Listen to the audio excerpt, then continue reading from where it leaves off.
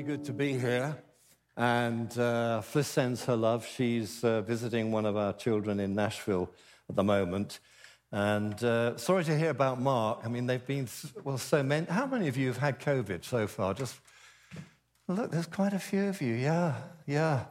And Steph and the kids, they went down with it. Mark managed to stay clear, and now he's succumbed. So I was thinking about that. Yeah, so the family have it, and then Mark has it. You know what I think that is? That's too much kissing under the mistletoe. Too much kissing, Mark, you know. And welcome all those online. Fliss and I have been watching a lot of it online, maybe a third here and 2/3 at home. So it's great to be here in person. I love it. We love it. But when Mark asked me, he rang me on Friday afternoon, do you know what my first concern was? I'll be really self-disclosing and honest, and that was I hadn't got a clean shirt. And I thought, ooh. So anyway, a clean shirt was found, but then, of course, it had to be ironed. I don't generally iron stuff, and Fliss doesn't either, to be honest. I got the ironing board out this morning, and the dog came in and started barking at it. And that's absolutely true. I had to send him into his pen. There's only one other. I remember a time when Fliss went to visit her mum, and I was left in charge of the kids. This is when they were all at home. And so that week, we had a fine week. We ate pizza every night. And I wasn't going to do any ironing, so we just worked through the wardrobe, you know, what was there. It was okay until the Friday, and then the kids went together in 2 bridesmaid dresses and an elf costume. I wouldn't have minded, but Sam was 14 at the time, you know. So anyway, all good fun. And I'm delighted that I'm going to be able to do this second episode in the series called The Watch, which is our Christmas series this year.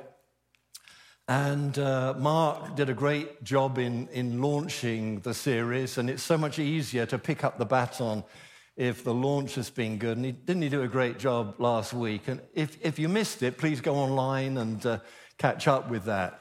And he reminded us that, the word Advent comes from the Latin. It means adventus, it means coming.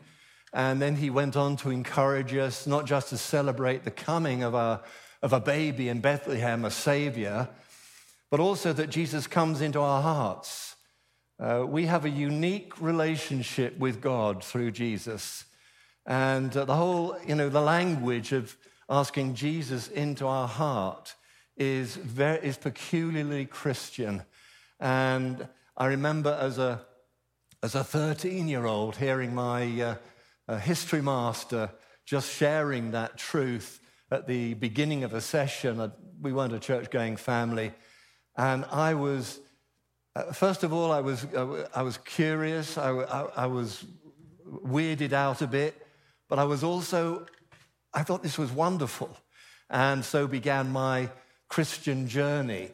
And it's gone on from strength to strength. And I must say, I'm forever grateful and will be forever grateful that Jesus is one who does life with us, Emmanuel, God with us. But then Mark took the opportunity, and rightly so in my opinion, to go on to say, it didn't all happen yesterday. It's not all in the past. It's also a reminder, particularly for Christians, a celebration of the fact that Jesus is coming again. At this time, he will come in glory. He will come as the King of Kings and the Lord of Lords. Thank you. A hand went up there. It's like an auction. Yeah, I'll have that, And, isn't that just a wonderful truth that we've not been left alone just to get on with it? We are here to carry forward the mission of Jesus and to enjoy Jesus and to share Jesus and look forward to Jesus coming again. And I love the way that Mark, talked about the shepherds. And let's just reorientate ourselves just by way of introduction, by just looking at that reading. Luke chapter 2 it was.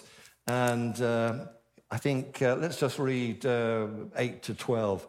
And it says here in Luke's gospel, it says, and there were shepherds living out in the fields nearby, keeping watch. They were on watch. They were alert. They were keeping watch over their flocks at night. And an angel of the Lord appeared to them, and the glory of the Lord shone around them, and they were terrified. But the angel said to them, "Do not be afraid. I bring you good news that will cause great joy for all the people. Today, in the town of David, a Savior has been born to you.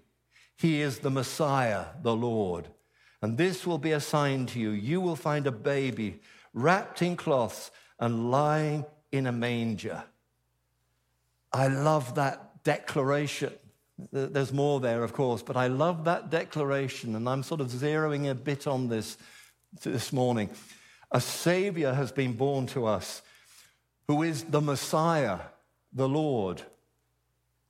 Now, this week, as Mark said would happen, I'm going to be talking a little about King Herod. He was the power in the land at that time. And the truth of the matter is that every good story needs a villain. And in this story, King Herod is the villain. And, you know, he was a nasty piece of work. He really was. He was a vassal king. That means he wasn't there because of any sort of divine right or any sort of inherited thing, although his father was the power before him. He had been appointed by the occupying Roman force to be King of the Jews. That was his title, King of the Jews. And like many people, many leaders, even today, it has to be said, leaders who come to power through violence or through untoward manners, and even some that don't, he was very, very insecure. He was definitely a nasty piece of work. Mark did some research, he passed it on to me. He had 10 wives, and he killed some of them because they were a bit too mouthy. He killed some of his children who he deemed were going to be a threat to him. I mean, can you believe this? I mean, if it wasn't the fact, and this is well attested, you couldn't make it up, really, could you? But because of that, and like many kind of dictators and despots, you know, he was always on the lookout for anyone who might try to seize power. He was on watch. The shepherds were on watch, looking over the sheep. Herod was on watch in case some upstart should come along and usurp his place. So, you can imagine that what we're about to read now came as great news for him. Great news, news of great joy. So let's look at today's reading, Matthew chapter 2, verses 1 to 8. And this is the story which will be familiar to many of you.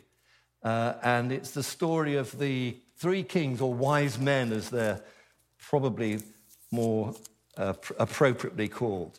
It says, after Jesus, verse 2, beginning at verse 1, after Jesus was born in Bethlehem in Judea, during the time of King Herod, Magi, or wise men, came from the east to Jerusalem and asked, "Where is the one who has been born King of the Jews?"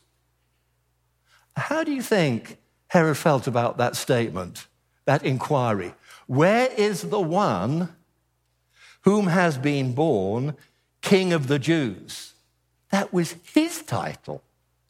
That was what the Romans had invested him into. We saw his star when it rose and have come to worship him.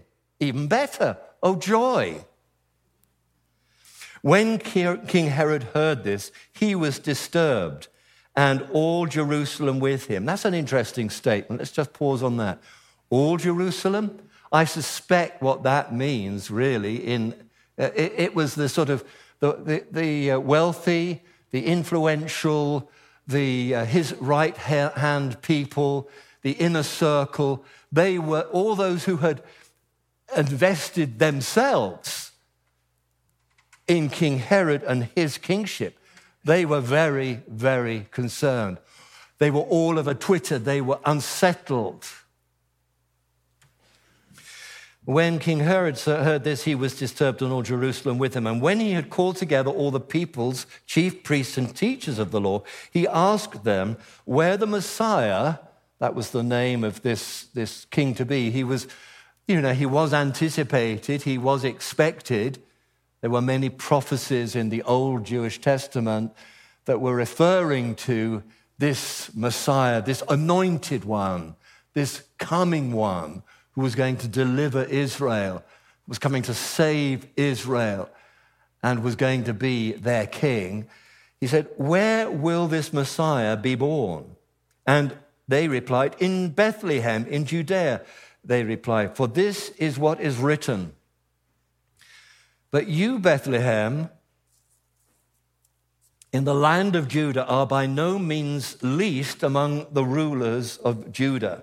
For out of you will come a ruler, and who will be my shepherd, my people Israel. But you, Bethlehem, in the land of Judah. It was a little town, a little village, a few miles outside of Jerusalem. You wouldn't have thought it, but that was what was said. You, Bethlehem, in the land of Judah, you may think yourself small, in other words, but out of you will come a ruler who will shepherd my people Israel. Then Herod called the wise men secretly and found out from them the exact time the star had appeared. And he sent them to Bethlehem and said, go and search carefully for the child. As soon as you find him, report to me so that I may go in and worship him. Everybody hiss like a pantomime. Hiss. It's appropriate, isn't it? Well, we won't read the story. You can carry that on yourself. But they go, they find the babe just as they had been expecting. They worshipped him. And then they were warned in a dream not to go back to Herod. And they made their way back by another route. And when Herod found out, he showed his true colors. As many of you know, he ordered all the male children in Bethlehem and in the surrounding area up to the age of 2 to be murdered. My gosh. Fortunately for our Messiah, our Savior, Jesus, and his family, his little family, Joseph, his stepfather, shall we call him that, had been warned in a dream to get out of the village, flee to Egypt. And so he was saved. But those little ones were all murdered by Herod because of the threat of a usurper, this king of the Jews, this Messiah, and he wasn't having any of it. It's a dark story. You know, it gets read so many times over the Christmas period that we can become sort of anesthetized to it.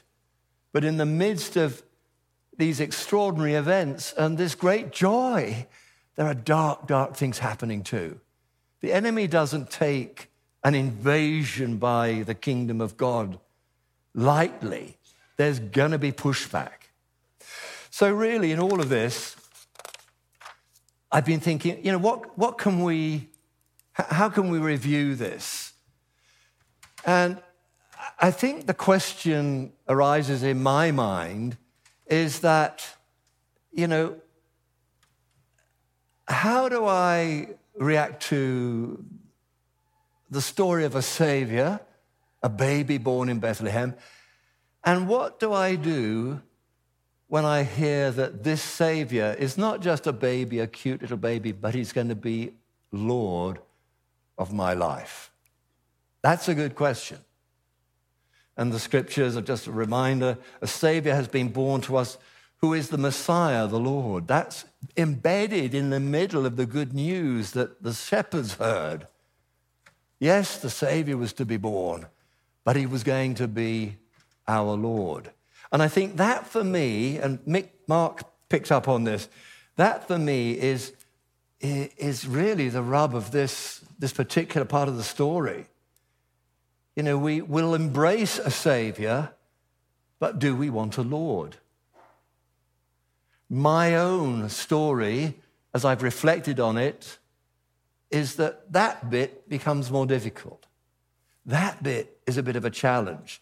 As I've ministered over the years, when it's come to that whole sort of Savior and Lord thing, I've realized that there is, generally speaking, not everyone, but there is generally a bit of a sort of a kind of a succession. So, for example, many people's journey, spiritual journey, begins with admitting or agreeing or finally realizing that they do believe in God. I remember I was thinking about it during the worship, when I wasn't worshiping, that it was about Advent time, way back in 76 or something like that the Lord began to move in me. And I went to a midnight mass at Ripon Cathedral. It was the very first time I darkened a church in 12 years, something like that, since I was a teenager.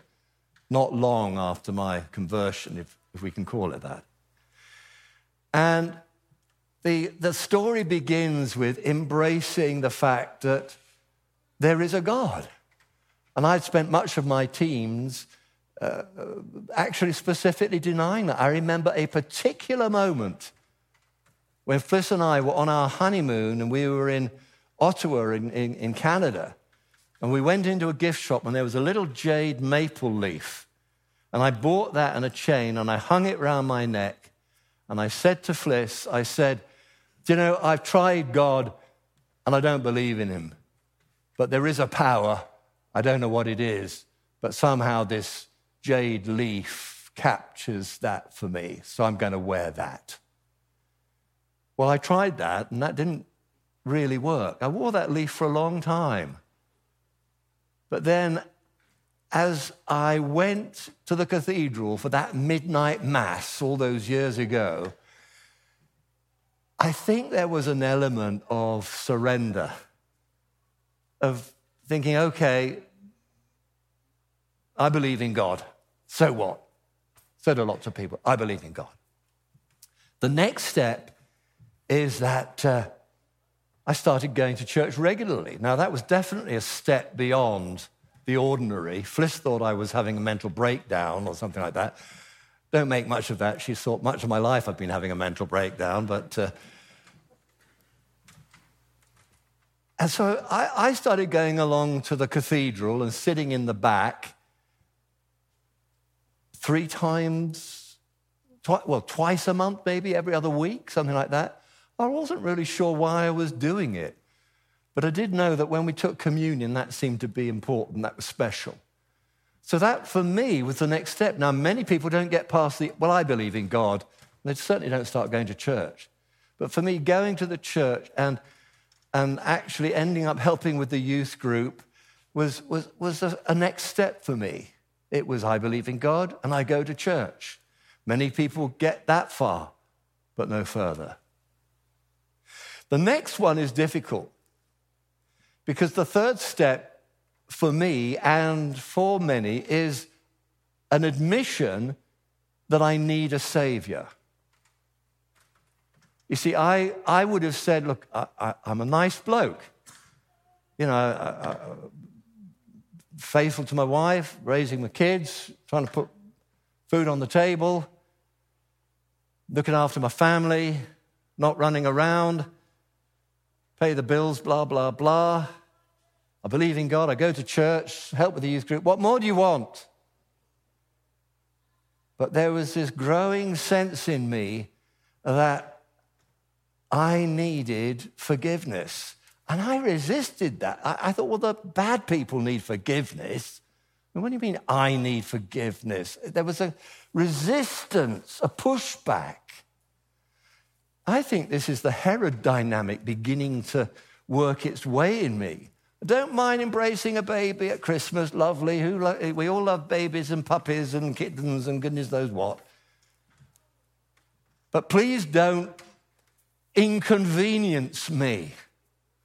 Please don't start messing with my life. And I'm one of the good guys. I am one of the good guys. Got it? And it was as if the Lord, in the most winsome of ways, said to me, but what about your sin? And I felt uncomfortable about that. And during that period of time, there was a wrestle going on. Finally, as I read a bit more in the scriptures and I prayed about it, I began to realize that there were some things in my life that, weren't great, and it wasn't enough for me to say, well, I'm better than him, or I'm better than that, or I'm, this, that, and the other. I began to surrender, and I gave up, and I said to the Lord, I need your forgiveness. That was the third stage. And then the fourth stage was, am I Lord in your life, Chris? And at first I wasn't really sure what that meant. Am I Lord in your life, Chris? And I thought, well, it means putting God first. I put God first. Great. But in due course, and I'll say a bit more about this in just a moment, I found that God was wanting to mess with my life. There, I've said it. Part of the journey was I need a savior. I need the comforter. I need a father. My teens were a bit difficult, traumatic even. I need a father. I need his love. I need all of that. But actually, as part of the family, I get signed up to the family business. The family business. And so, as things happened, I began to realize that there was a journey here. And at every point, there was resistance. What part of the journey, if you can identify with that, are you on? Where are you on that journey? It's the angels. See? The angels think that this is a good sermon. Thank you.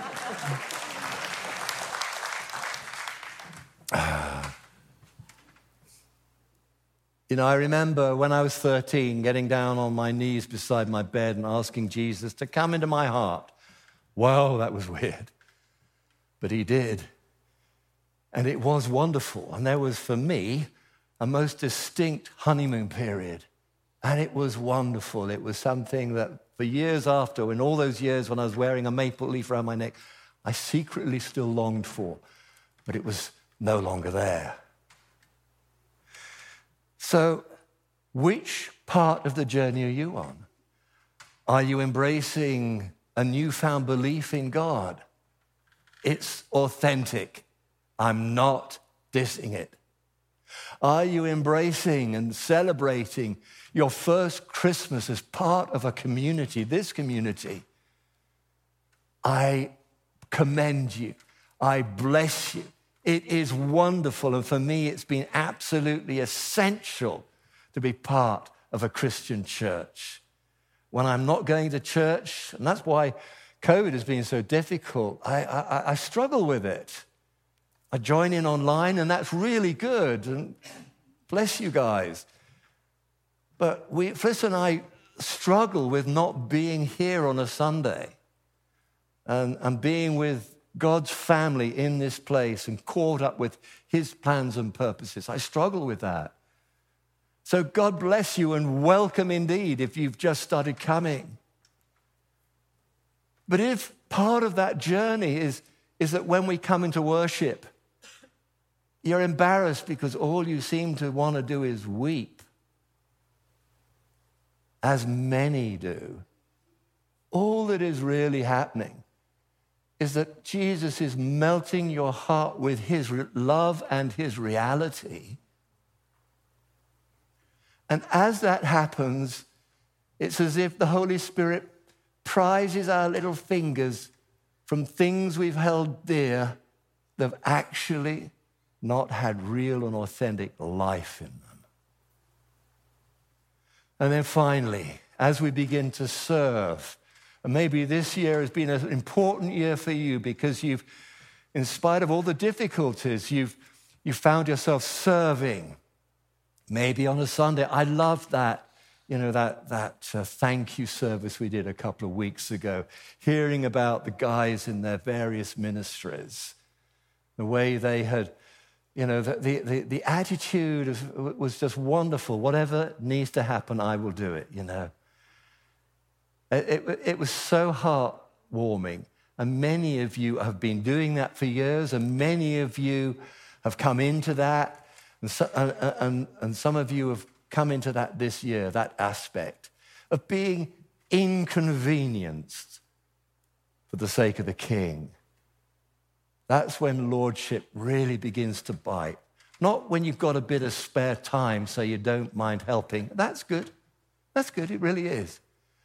But when it begins to mess with your life, with your schedule, your routine, that's when Jesus is becoming Lord. And it's a wonderful thing.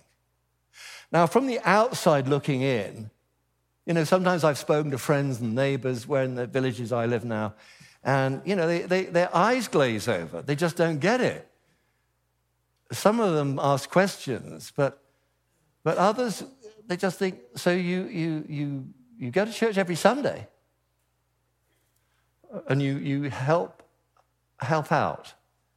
And you used to have a business, but now then you became a vicar. I always say I'm a vicar because they understand that. But from the outside, it looks strange. And even to some of you listening online or listening in this building, the idea of believing God or pressing into God so much that He begins to mess with your schedules, that you start to be inconvenienced. Well, the first thing is say, well, I've got no time anyway. He's welcome to mess, but where have I got any time, There's all sorts of little voices that come up. You can't do this. It'd be lovely to do that, but all this kind of stuff comes up. That's the battle. That's the Herod battle. It's not far off that. That's the resistance to the lordship of Christ. That's the resistance. That's the pushback. That's the pushback. But the truth of the matter is, I found that as I surrendered, as I submitted, as I took stock and gave my life to Jesus, although I found myself often doing things I found deeply and profoundly challenging, I also found in it a great lightness and a great joy. Now, I was only thinking this last week, the last year of being senior pastor here, and I can't tell you the details, was probably the most difficult year of my life in terms of ministry. We had one deep and profound crisis after another. It was profoundly challenging. And yet I slept at night. I came into work. I was always pleased to see my staff. I loved coming to church. It was just that we had some problems and we had to work them. You see, when you surrender to Jesus, when you give over to him your sin and your stuff and your ambition and all this stuff, it's not that you suddenly stop doing those things. It's just that there's a recalibration. There's something very special. And sometimes you'll get called to do menial tasks, and sometimes you'll get called to do wonderful, exciting things. Who knows, books and television crews might end up following you around. But other times it's just being willing to be small change in God's pocket, to be spent as and when he wills. There's a lovely little verse in Scripture. Let's look at it. Matthew chapter 11, verses 28 to 30. Very simple and will be well known to many of you. Come to me, all who are weary and burdened, and I will give you rest. Take my yoke upon you and learn from me, for I am gentle and humble in heart, and you will find rest for your souls.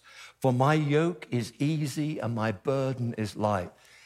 It's full of oxymorons, contradictions. I think I spoke on the power of paradox back in August or something like that. But it's interesting. Jesus talks about putting on a yoke, and you know what that is? It's a sort of a thing that an oxen wears so it can better pull a plow. That's a pretty vivid picture of service. And he talks about burdens, but he says they're light. And I have to say to you that even though when, in our particular case, God started messing with our lives and there was, much that was challenging as we pursued that call of God, I have to say there was a lightness. It's hard work being your own Lord. You end up being like little Herods. The chatter at the school gate makes you wriggle because you wonder whether they're talking about you. Throwaway comments go round and round your head. Competition for promotions, concerns about the kids at school and a maybe not so flattering report that comes back from a teacher. These sort of things really, really get to you and weigh heavily. Now, Christians have those same things. But if you are Lord, you bear it all. The buck stops with you. Deal with it. But if Jesus is in your heart, and if he is your Lord, it becomes his problem. And there is a place to go. I'm going to give you, just by way of a little lightening up here, I'm going to give you a somewhat silly example of, in my life, when a burden was lifted. But it makes a good point. When I was about 13, shortly after my dad died, I went to France. Very first time I went abroad with the Scouts. Now, some of you will know this story, but the Scouts that we were with, they were a great bunch of lads, but when we got to Saint-Malo, oh boy, they were naughty. They went into all the gift shops, and they were shoplifting left, right, and center. And they ended up with great bunches of key rings on their belts, which they had pinched, and all sorts of other stuff. Well, it got to the point, so many people were doing it, and I didn't want to do it. I really didn't. But they were saying, haven't you got anything, Chris? Have you got any? Or they come and say, have you got anything good? Do you want to do a swap? And I said, well, I haven't got anything. Well, and peer pressure and all the rest of it became really awkward. So, yeah, hands up. I'm a thief and a vagabond. I went into Dinar, where we were visiting at that time, and I went into this gift shop. You're not going to send me hate mail now, are you? Come on, put those phones away. And I went into this gift shop, and I saw a couple of key rings. I didn't want them, but they looked easy, and I didn't think anybody was looking, so those went in my pocket. And then I went round the other side, and I saw that sort of pennants, the little flag things, welcome to Dinar. And so one went in the other pocket, and then I slipped out of the shop, all wide-eyed, feeling, am I going to have a hand put on my shoulder any moment? I went into town, and I was on my own. I wasn't with a bunch of lads. And the moment I stepped out of that shop, it came upon me. It came upon me. This deep sense of shame and guilt. I tell you, it came upon me. And I walked around the town in a daze for about an hour, just feeling terrible. I couldn't bear it, this burden of guilt and shame. 13-year-old Boy Scout. And so I decided I would go back into the shop and put them back. Seemed like a simple idea. I went back into the shop, the sort of, I must have looked guiltier than when I went in the first time, because I seemed to attract the attention of a couple of attendants who I noticed were sort of looking at me like this, you know. Went round, slipped the the key rings on the rack again, and then went round to where the pennant was. And as I was turning, just about to do this, I saw the owner of the shop peeping round the end of the the rack thing at me. And I thought, oh my gosh. So I stood there for a moment, paralyzed, and I thought, well, there's nothing else for it. And so I took it out of my pocket and I went, and then slipped out of the shop. As I went out, I could see that the owner of the shop was going,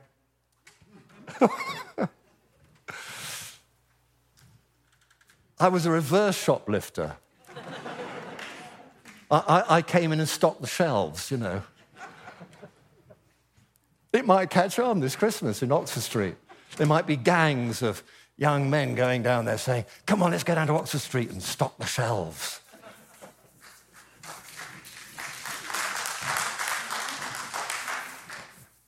My point in telling you that silly story is that I was surprised, I was shocked at the burden of guilt and shame. And as I've gone through life and ministry, and I've spent time talking to people as, you know, in a privileged place that a pastor does, I am shocked by the amount of guilt and shame people carry. And there's no going back into the gift shop and putting it back. It's done, it's broken, it is what it is. They feel guilt and shame. And for many of them, that's why they don't come to church, because they have this idea that you have to be perfect to come to church. So when Jesus says, come to me, all those who are heavy and burdened, and I will give you rest, that begins to make some sense, because they've been staggering along, dragging this burden. John Bunyan, a famous author, he said that when he came to the cross, his burden fell away.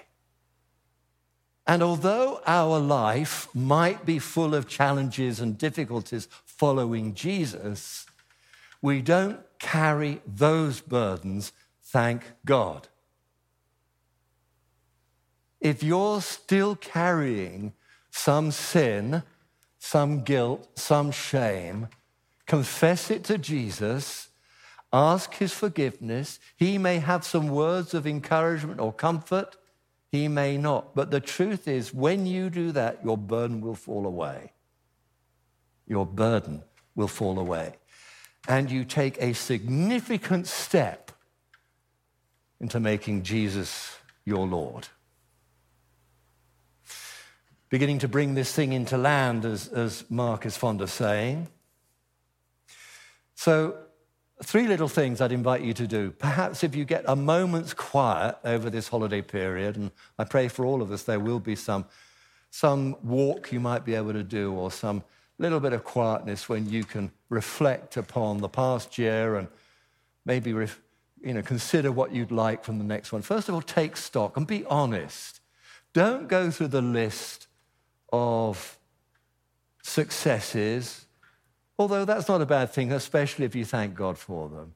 But take an honest look at yourself and an honest reflection of where your life is now and what you might do better next year. Take stock. Having perhaps, and if you want help, ask the Holy Spirit to help. He will help you.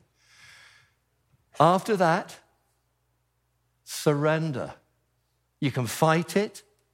You can fight this whisper of God. It's not a shout. It's not a bellow that makes you jump out of your skin. It's a whisper from God.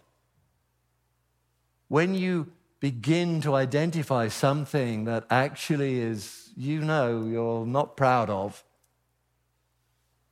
then surrender. Say, God, I give up. I'm sorry. I'm so ashamed. I don't know what I can do about it, but if there's anything I can do, But Lord God, please forgive me. I'm so sorry. And then after that, the third little thing, take stock, surrender, then submit. And that's when you say, just like Jesus did, our Lord, our Savior, that's when you say,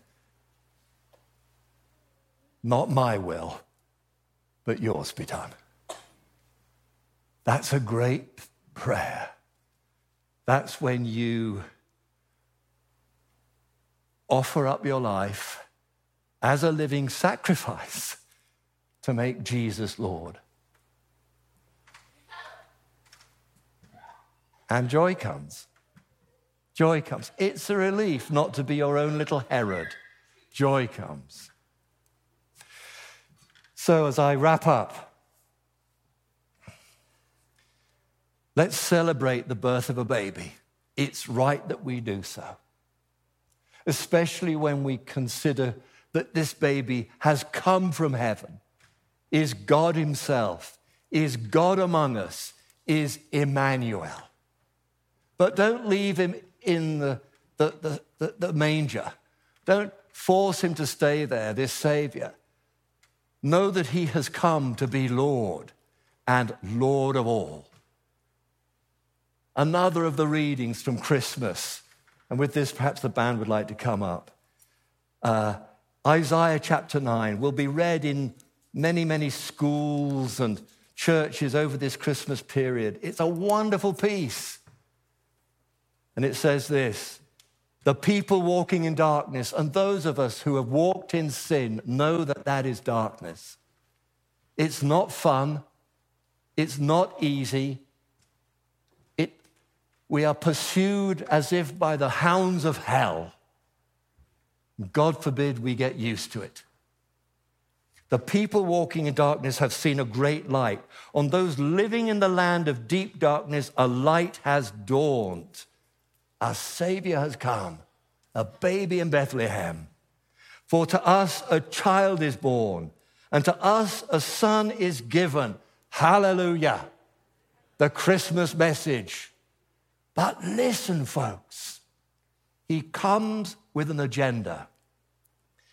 For to us this son is given, and the government will be on his shoulders, and he will be called Wonderful Counselor, Mighty God, Everlasting Father, Prince of Peace.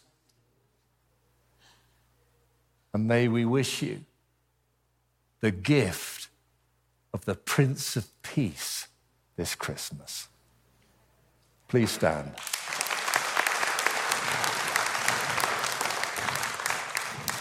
Let me just pray. I know, not because I know in the natural, but I know in the spirit, that there will be some here who have found this message, because it is the Word of God, compelling and uncomfortable. I want to pray now, especially for you. It's just part of the journey. Happens to all of us. So, Father, I want to say thank you for sending us Jesus, Emmanuel, God with us. I thank you, Lord Jesus, that you humbled yourself, even becoming a baby. And I thank you, Jesus, that as a man, you taught us, shared your life with us, wept with us, laughed with us. And then as God himself, you died on that cross, bearing our sin. You substituted yourself for us, that our death might become your death, our darkness, your darkness, that we might then know your life and your light. So, Lord, we embrace you today, seeking your face and seeking your forgiveness as our Savior and as our Lord. And everyone said, Amen. God bless you guys.